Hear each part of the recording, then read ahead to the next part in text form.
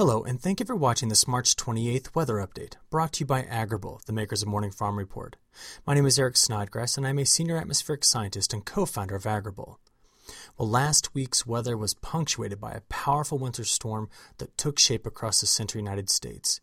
Very windy conditions on March 23rd prompted red flag warnings for a large region in the central U.S., warning of fire danger.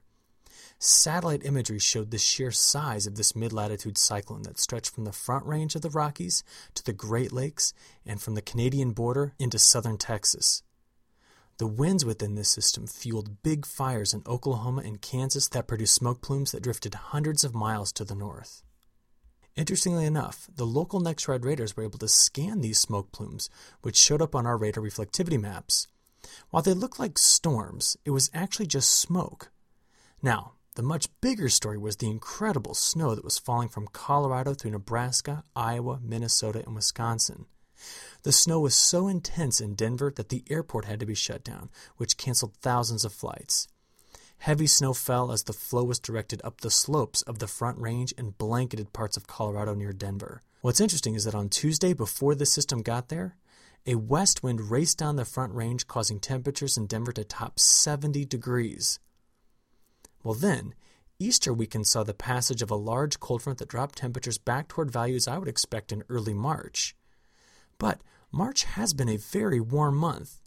In fact, nearly all locations except for coastal Washington and Oregon have been warmer than average. Some places have averaged more than 8 degrees warmer than the mean temperature over the last 30 days. Well, don't get too used to this. Last week, a very fast pocket of air called a jet streak pushed through the base of a broad trough over China and Japan and headed across the Pacific Ocean. We need to care about events like these in the United States because we live in the westerly wind belt and our weather is therefore controlled by what happens to our west. Well, that jet streak is pushing a lot of warm air north over parts of Alaska and western Canada this week. When the atmosphere behaves this way during the colder months of the year, the displacement of the jet stream into a ridge over Alaska means that the central parts of North America will experience a deep trough in the flow of the jet stream.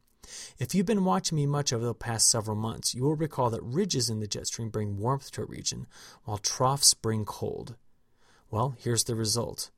By the time that next week rolls around, we are expecting to see above average temperatures out west, with below average temperatures in the eastern half of the United States. This means there is the potential for overnight temperatures to drop below freezing here for the first week of April.